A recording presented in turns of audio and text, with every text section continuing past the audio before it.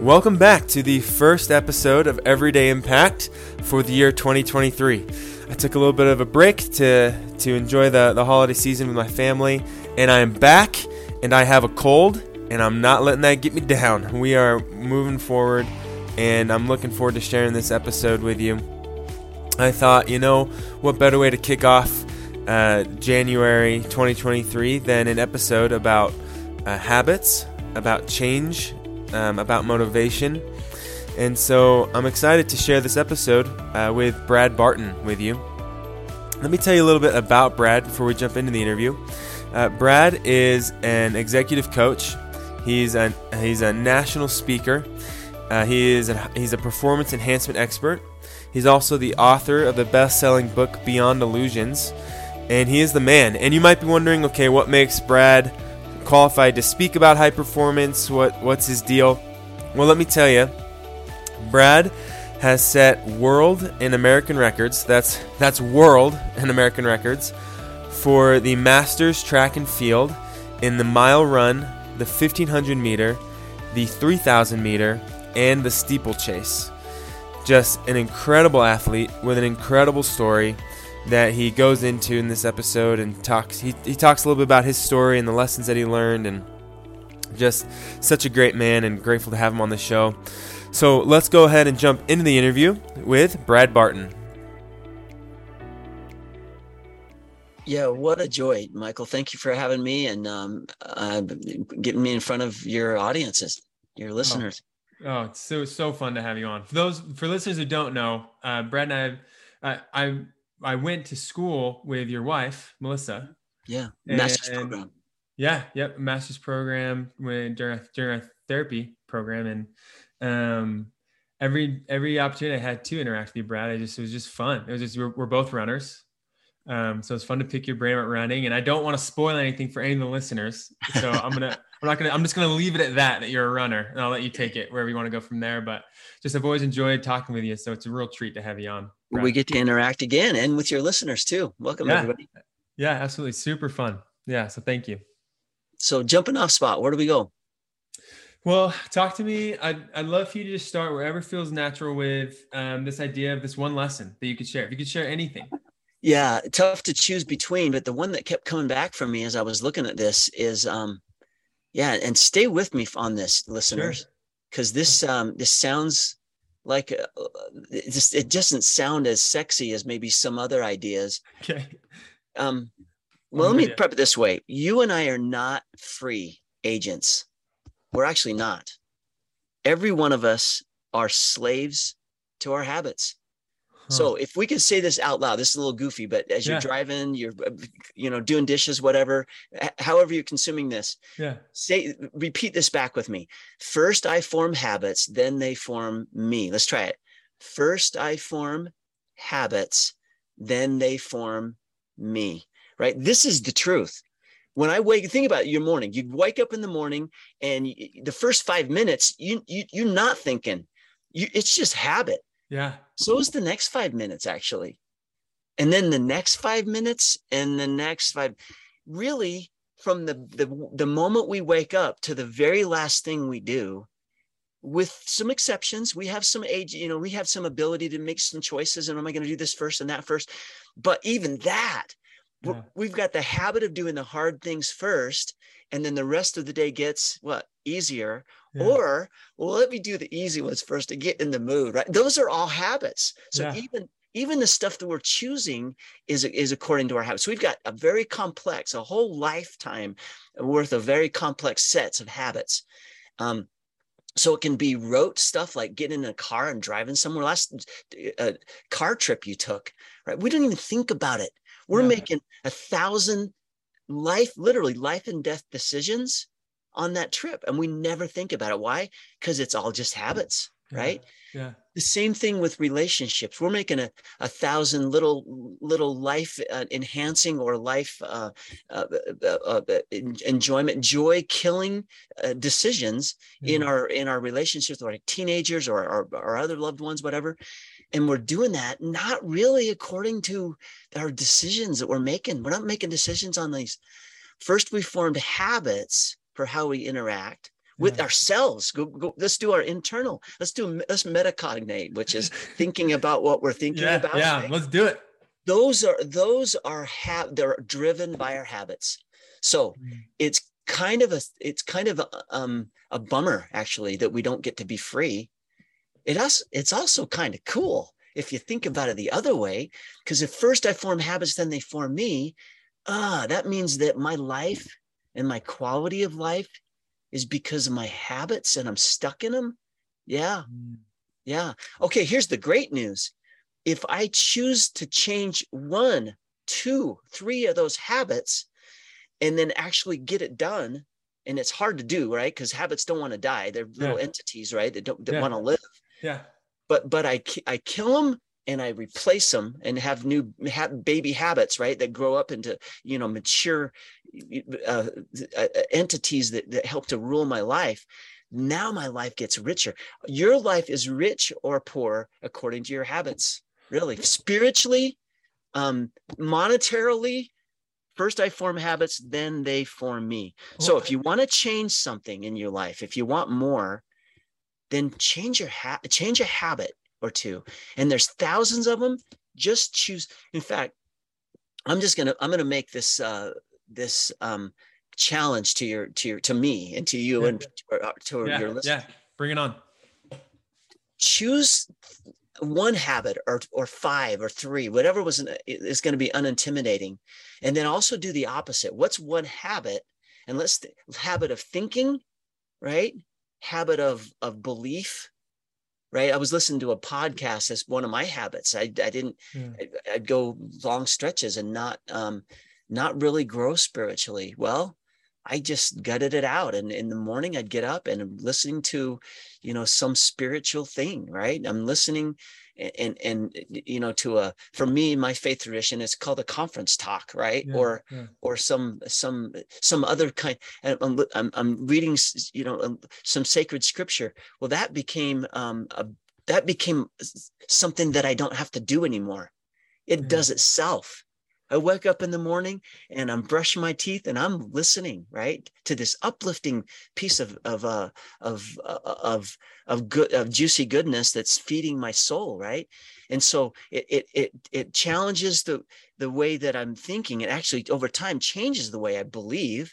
One of the things that I learned was reminded of anyway. Are you going to let your questions inform your faith? Or are you going to let your faith inform your questions about your faith, right? Yeah. That's a habit of thinking. I can change that. If I'm continually questioning my faith, and I'm letting my questions inform my faith, I'm not as firm in what I believe. Keep the questions. Love the questions. Yeah. But what if you had your faith inform those questions versus the other way around? That's a habit of thinking, Michael. Yeah. And so, anyway, it all goes back to habit. So a practical use of this.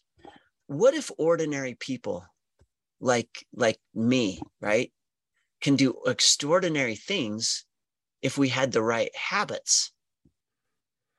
I mean, think about this. What if a person told you that knew what they were talking about, said, Brad, let's you and I roll up our sleeves and go do something that literally no human being has ever done?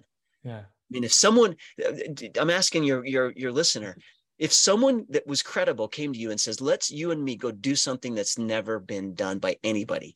I don't know if that lights you up at all, but it gave me tingles, right? When I was a college kid in I'm in coach's office and he says, no Weber State University athlete has ever made the U.S. Olympic team. Now, that's no longer true. There's been 3 that I know of. A teammate of mine, a former decathlete, went and won a silver medal in the bobsled when he didn't make the Olympic team. Decathlete to bobsled, huh? There's been a steeplechaser that came along and made the Olympic team. And then, of course, Damian Lillard, right? He gold medal in the basketball team. Yeah. Back then, it hadn't happened yet. And at the end of this 90-minute belief session where he just threw belief on me and tried to attempt to begin to change my habits of thinking, right? he said, let's go do something that's never been done. And I was in, and I was singularly focused, created a whole bunch of very disciplined habits around that. And in the end, I slipped. I was 19th in the world in the 3,000 meter steeplechase, ranked 19th in the world, one of the best in America. I'm going to Barcelona, baby, right? and then I slipped. In the last water jump in the semifinals, I didn't even make the finals, Michael. Yeah, it was crushed. I was crushed after so many years of hard work. I called my coach after about a month and said, let's go to Atlanta in 96. He said, I knew you'd call. I didn't even make that to the Olympic trials starting line with an injury. I'm too old to make the Sydney games. So I got on with my life and built a speaking career and raised a bunch of kiddos. And then years later, I'm feeling like I'm called to the track, and it just nuts. But I knew I had to do. I don't know if you can relate to any of this, your listener. Have you ever known you had to do something, and maybe it didn't even make sense, but you knew you had to do it? I knew I got to get back on the track. And I fought it for months, and I just kept nagging me. You've got to go. I'm like, what? I'm 44. Why would I? And I did. I finally gave in and went and ran a 443 mile at 44 years old. And I got that out of the way, right? Balling. Well, hold on, Brad. Let me pause for a second before you jump in that, because I just want to. I have a couple questions. What you're saying. I want to make sure I've got you. Here's what I'm hearing you say. You tell me if this is right or wrong. Course correct. Anything needs to be course corrected here. Habits change when the impetus for changing our habits is learning to analyze our beliefs. Yeah, metacognition. It's thinking about what we're thinking about. To our knowledge, we're the only entity, the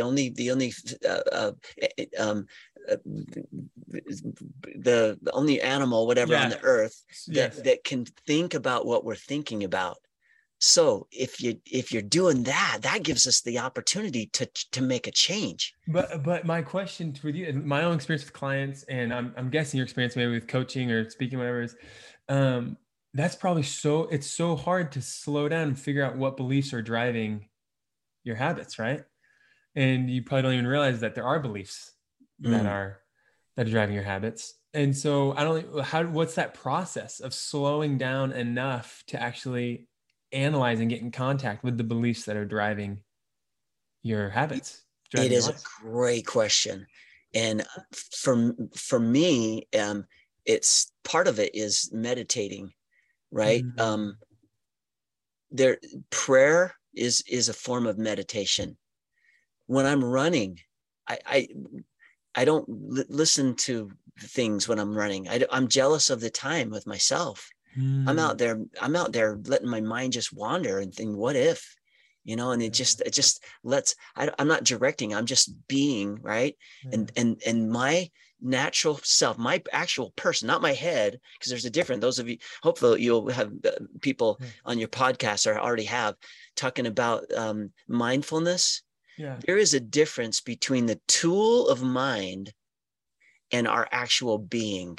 Yes, totally. Us in the West, we get stuck. We believe that our mind is us. Yes. In the East, no. That's in the Eastern philosophies and religions, they get it. They get that we are a different.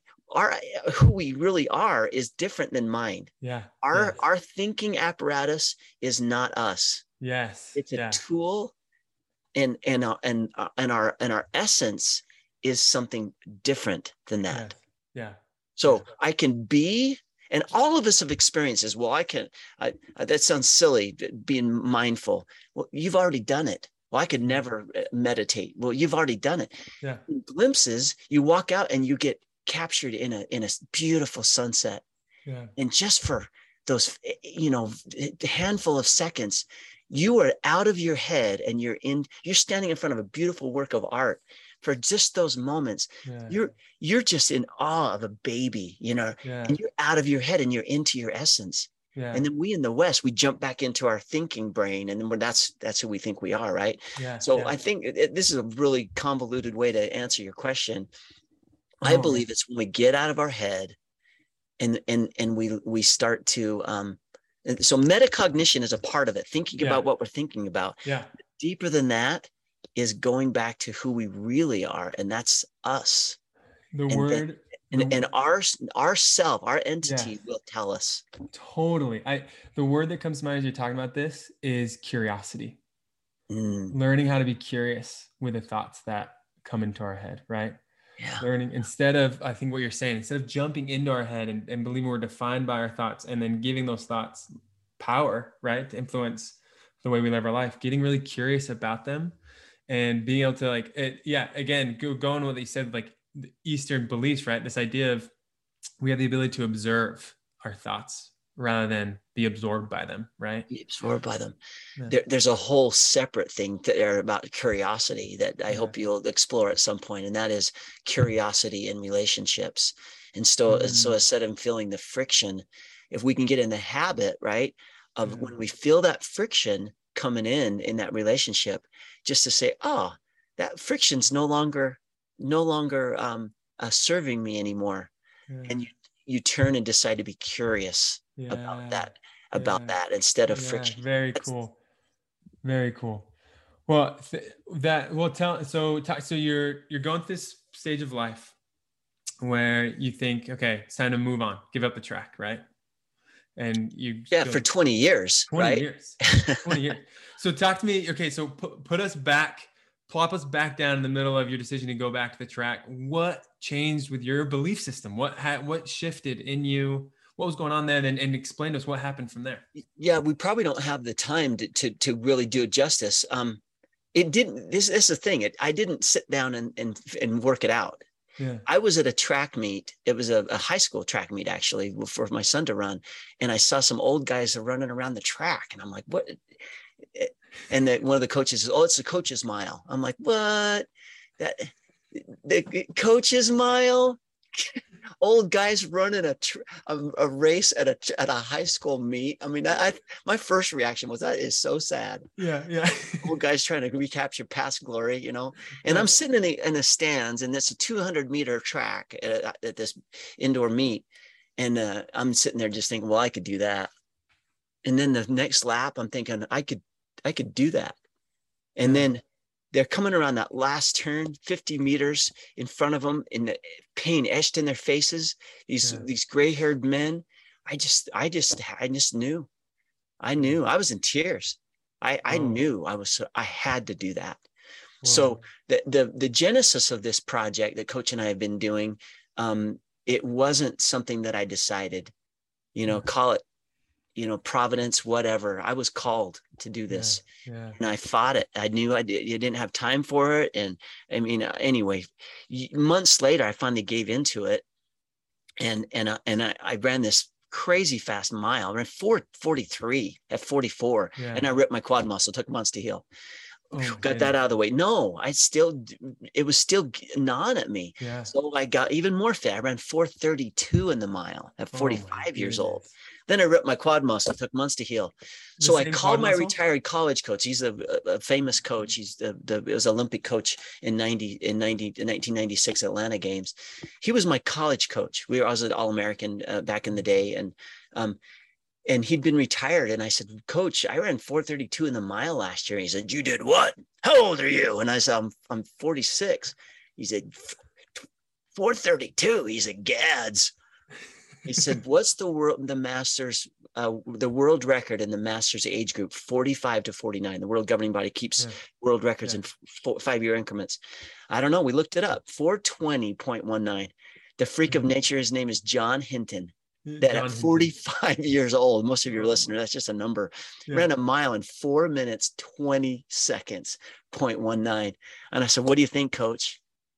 Long pause. He says, here's what I think. I think it's finally time that you and I come out of retirement and go do something that's never been done. and 20 years just erased. And I'm a starry-eyed college kid in his office. And I said, let's do this thing. Now, I set that up not to tell my story, but think about your story, listener. Okay, these are my details, but have you ever had the same story where you knew you had to do something and you couldn't get it done, and you went to the guru, right, in the sky, or the, one of your mentors, whatever, and he said, let's do this. This man, I under his stern tutelage, right, and he's a pretty stern guy. He taught me again some principles so we can go get this done. He says, Brad, you're going to have to do maybe 1,000 really difficult, painful things in order to get in position to go do something that's never been done. Yeah. So you can either make 1,000 decisions to go do those 1,000 hard things, or you can cut your workload in half by just making one decision to do all 1,000 of them. Wait, that's so cool. That is super powerful. What if you and I are grinding it out in some aspect of our life, right? Half the work is deciding, right? So I have to 1,000 hard decisions to do these 1,000 hard things, or one great big decision to do all of them. Wow. And it literally cut the workload in half, Michael. Wow.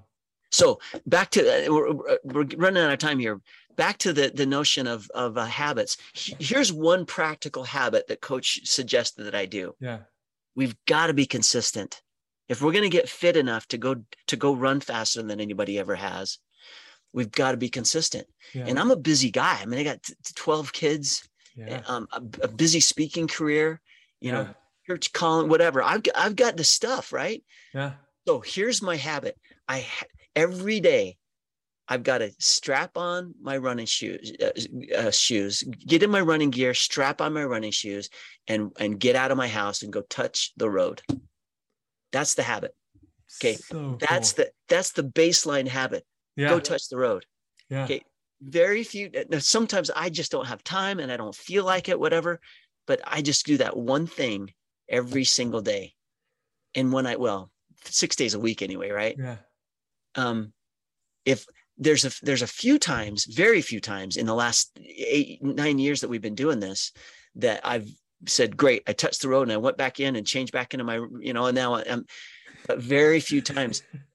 It's easier to do myself into feeling better than it is to feel myself into doing better. Hold on. That's a habit. Brad, say that again, because I think that's such an important principle right there. Can you say that again? It is easier to do yourself into feeling better.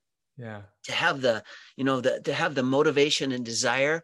Once you have that momentum, easier to do yourself into feeling better than it is to feel yourself into doing better. I'll do that tomorrow when I feel better. When I feel like it. I'll switch one habit tomorrow when I feel like it. Right. Right. I'm literally rubbing my hands together because I love this. And here's what I think I'm hearing you say, Brad. You're saying sometimes what we need to do is set a habit that, it maybe feels a lot more daunting to say the habit I'm going to do is I'm going to run 5 miles every morning, right? Pretty daunting. But if you can set a habit of, I'm going to get out the door, I'm going to touch the road, right? Yeah. Sometimes that little habit is so much more doable, and it's all you need to get the chemical processes up here in your mind working. You have got it. And there's a book that I just finished listening to. It's called, I want to get the name of the author. It's called Teeny Habits.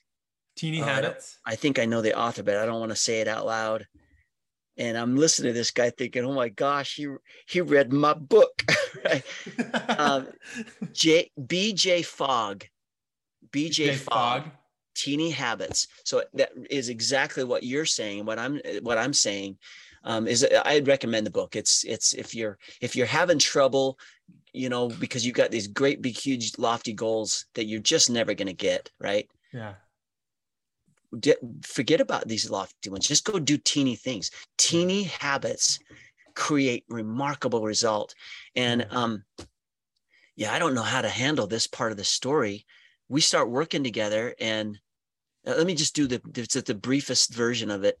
I ran after working together for 5 months before he let me get on the starting line. Remember, the world record's 420.19, 420. Yeah. I started the season that year running 426. Oh my goodness. 2 weeks later, I ran 423. Oh my goodness. 2 weeks later, I broke my foot. No Yeah, way. actually, I didn't break my foot. Coach broke my foot. It was a stress fracture. He overworked me. So, You just set me up yeah. so hard right there. So what do we do? Coach says, well, maybe we figured out why that's a 30-year-old world record we're trying to break. What do you mean, coach? Maybe someone as old as you can't train hard enough to run any faster than John Oh, Hinton did, no. 420.19. Now I got a broken heart to go with my broken foot because I was Oh, supposed to do no. this, right? No. And then he says, or maybe it can be done. We just haven't figured it out yet. Brad, I've got the habit of training you the way that I've trained you as a college kid. And obviously, if we do that, stuff's going to fall off, right? Yeah. So we're going to have to switch the habits that we're doing in terms of training. We're going to reinvent what it means to train at a world-class level. Guys, we're all there. The environment has shifted, right? Think of the metaphor here. In all of our lives, we've got to shift our habits along with the environment, or we're going to be very well equipped to live in a world that doesn't exist anymore. Yeah. Right? Yeah.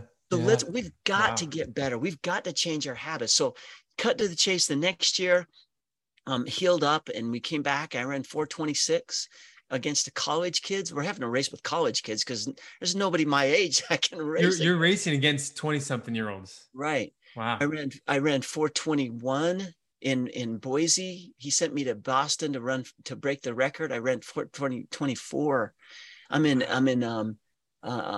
with a head cold. I went to Cornell and fell in the second lap of this race and got up and ran 428. I was so discouraged. I'm in the stairwell calling my coach. I was in tears, severe pain and super discouraged. Coach, I can't do this. Yeah. It's too hard. Yeah. And coach yells, remember, he says, if this was easy, it would have already been done. I'm like, oh, I hate this man, right? Because he's always right. And he says, get back on the plane, get back to Ogden. I'll adjust the workout. I promise you, Brad, I know the Columbia coach. I'll get you in that last chance to meet it. And in 2 weeks and 4.5 hours later from that phone call in a stairwell at a place called Barton Hall on Cornell's campus, Coach and I, we went to arguably one of the most famous indoor tracks in the world, a place called the Armory in Uptown Manhattan, and ran a mile in 4:16.83. That's our first world record that we set, the M45 to 49 age The group. record was 420, he said, right? Yeah, I ran 4:16. You blew past it by 4 seconds. The next year, I came back and ran took 9.5 seconds off the indoor 3,000 meter workout, world record, and ran a steeplechase that year so fast I would have won the Big Sky Conference and the WAC and the Mountain West Conference. And I was 48 at the time. So it took a few months off, got fit, turned 50, whole new set of records. It's so much fun to be a masters athlete because it's fun to get older, right? Yeah. Oh no, I'm 50. Oh yes, I'm 50, right? Whole new records to chase after now. Yeah. I got hurt at 50, world record fit again and got hurt. Then I turned 51, two times I'm world record fit. Yeah. I'm 51 now. I'm world record fit and I ripped my quad. I'm world record fit and I took a wicked head injury with a biker on a trail. And now I'm 52. I'm world record fit again and I rip my quad. I'm world record fit again and I break my foot. I'm 53. One of the articles written by Times of San Diego, Brad Barton's Book of Job is the title of the article, right? That's so cool. And then the subtitle is from ceaseless injuries to world record at 53. Wow. Coach and I stood on the starting line at Vanderbilt University in Nashville, and the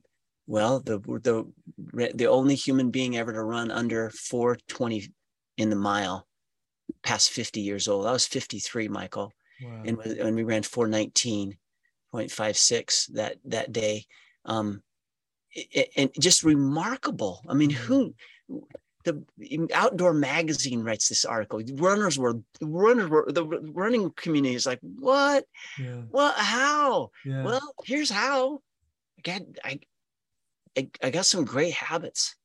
Yeah. I got some great habits. Ordinary people like me and you, and your listeners, some of them feel like they're ordinary. Yeah. We can do extraordinary things if we let go of a few of the habits that are forming us, form new ones, and then have them form us differently as well. So teeny habits, incredible results. Let's change our habits. Oh my goodness. Brad, 20 minutes is not enough to do your story justice, man. Like this is so if any it's so funny. I caught myself. If anyone's listening and can't see the video, I'm like so intently I'm like leaned into my computer screen right now, just listening to your story, and it's such a powerful thing. As we're wrapping up, I want to ask you one last question. Can I just say this before you do that? Please.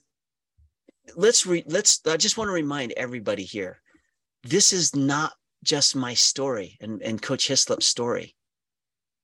There are details, right? Coach and I's details, but this is our story. I just spoke to the human condition.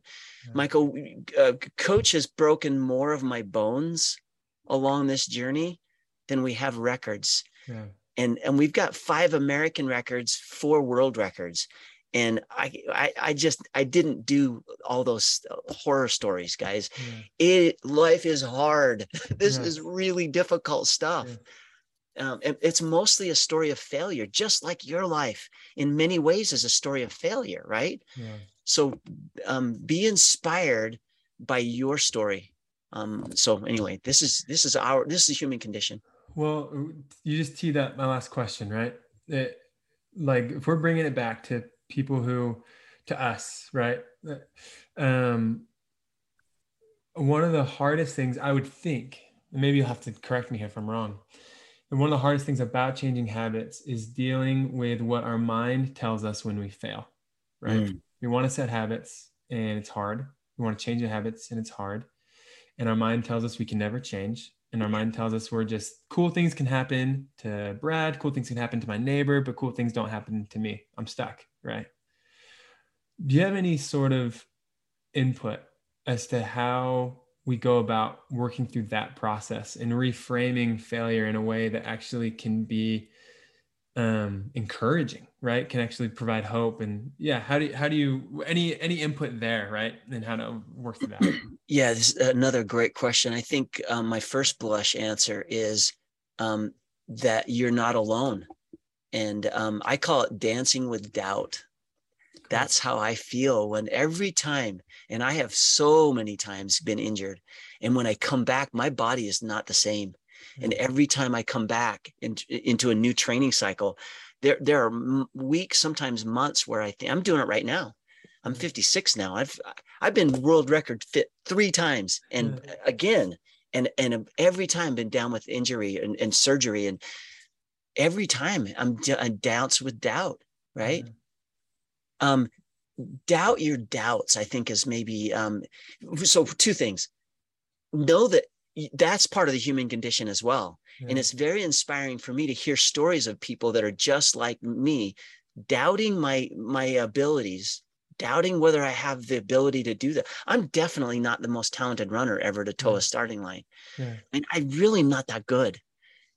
Physically, I won some genetic lottery, but it wasn't the triple ching, ching, ching. It was, I got a few quarters out the machine. Great. Enough. I got fit. I was talented enough. And listener, you have enough aptitude to do what it is that God called you to do. I'm going to use my terms, right? The universe has called you to do.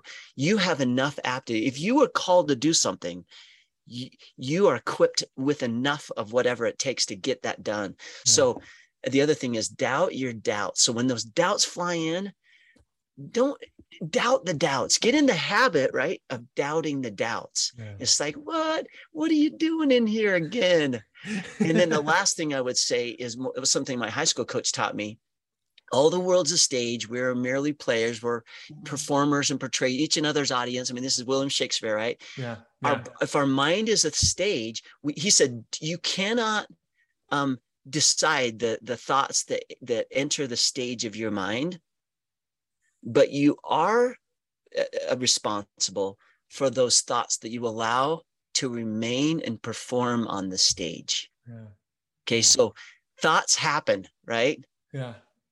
It's what we do with the thoughts. Are we going to let and entertain them and let them entertain us? Or are we going to say, get out of here? And it's not just get out. It's got to be replacement therapy. I teach my young athletes this, replacement therapy. Yeah. It's not just don't think about that elephant in a tree with pink painted toenails, right? You can't not think about stuff, right? Right. Instead, replacement therapy, replace that with positive thoughts. That's why I think it's important to be listening to podcasts, right? Yeah, sure. And let's listen to Everyday Impact podcasts and get in the habit of doing that. Yeah. And getting some wisdom from Michael Anderson. Oh, so cool, Brad. Thank you. Thank you so much for being here. Please tell people if they want to learn more about your story, if they want to learn more from you, about you, where can they find you? My website, bradspeaks.com. And I'd love to be, if some of your listeners have a company or an association that needs a speaker, I would love to be considered. Bradspeaks.com, or if you have some burning need, at bradspeaks.com. I have a book called Beyond Illusions, The Power of Positive Perception. That's something you can just email me and I'll get you a copy of my book, bradspeaks.com. Perfect. That's so cool. Brad, thank you so much for being on here, man. What a really joy. Such a treat, and appreciate you sharing your story. Thank you so much for listening to this episode of Everyday Impact. If you're new to the show, then I hope it was helpful and impactful for you. And if you've been tuning in for a while, then thank you so much for your support and for continuing to listen. I hope that this show is providing value and meaning to your life in multiple ways. Please, a big favor I'd ask is to leave a rating and review and to subscribe, and that just does so much to help get this show out in front of more people. And of course, if there's someone in your life that you think could benefit from it, please share the show with them and see if we can grow this values-based community as big as we can. Thank you so much, and best of luck as you start 2023.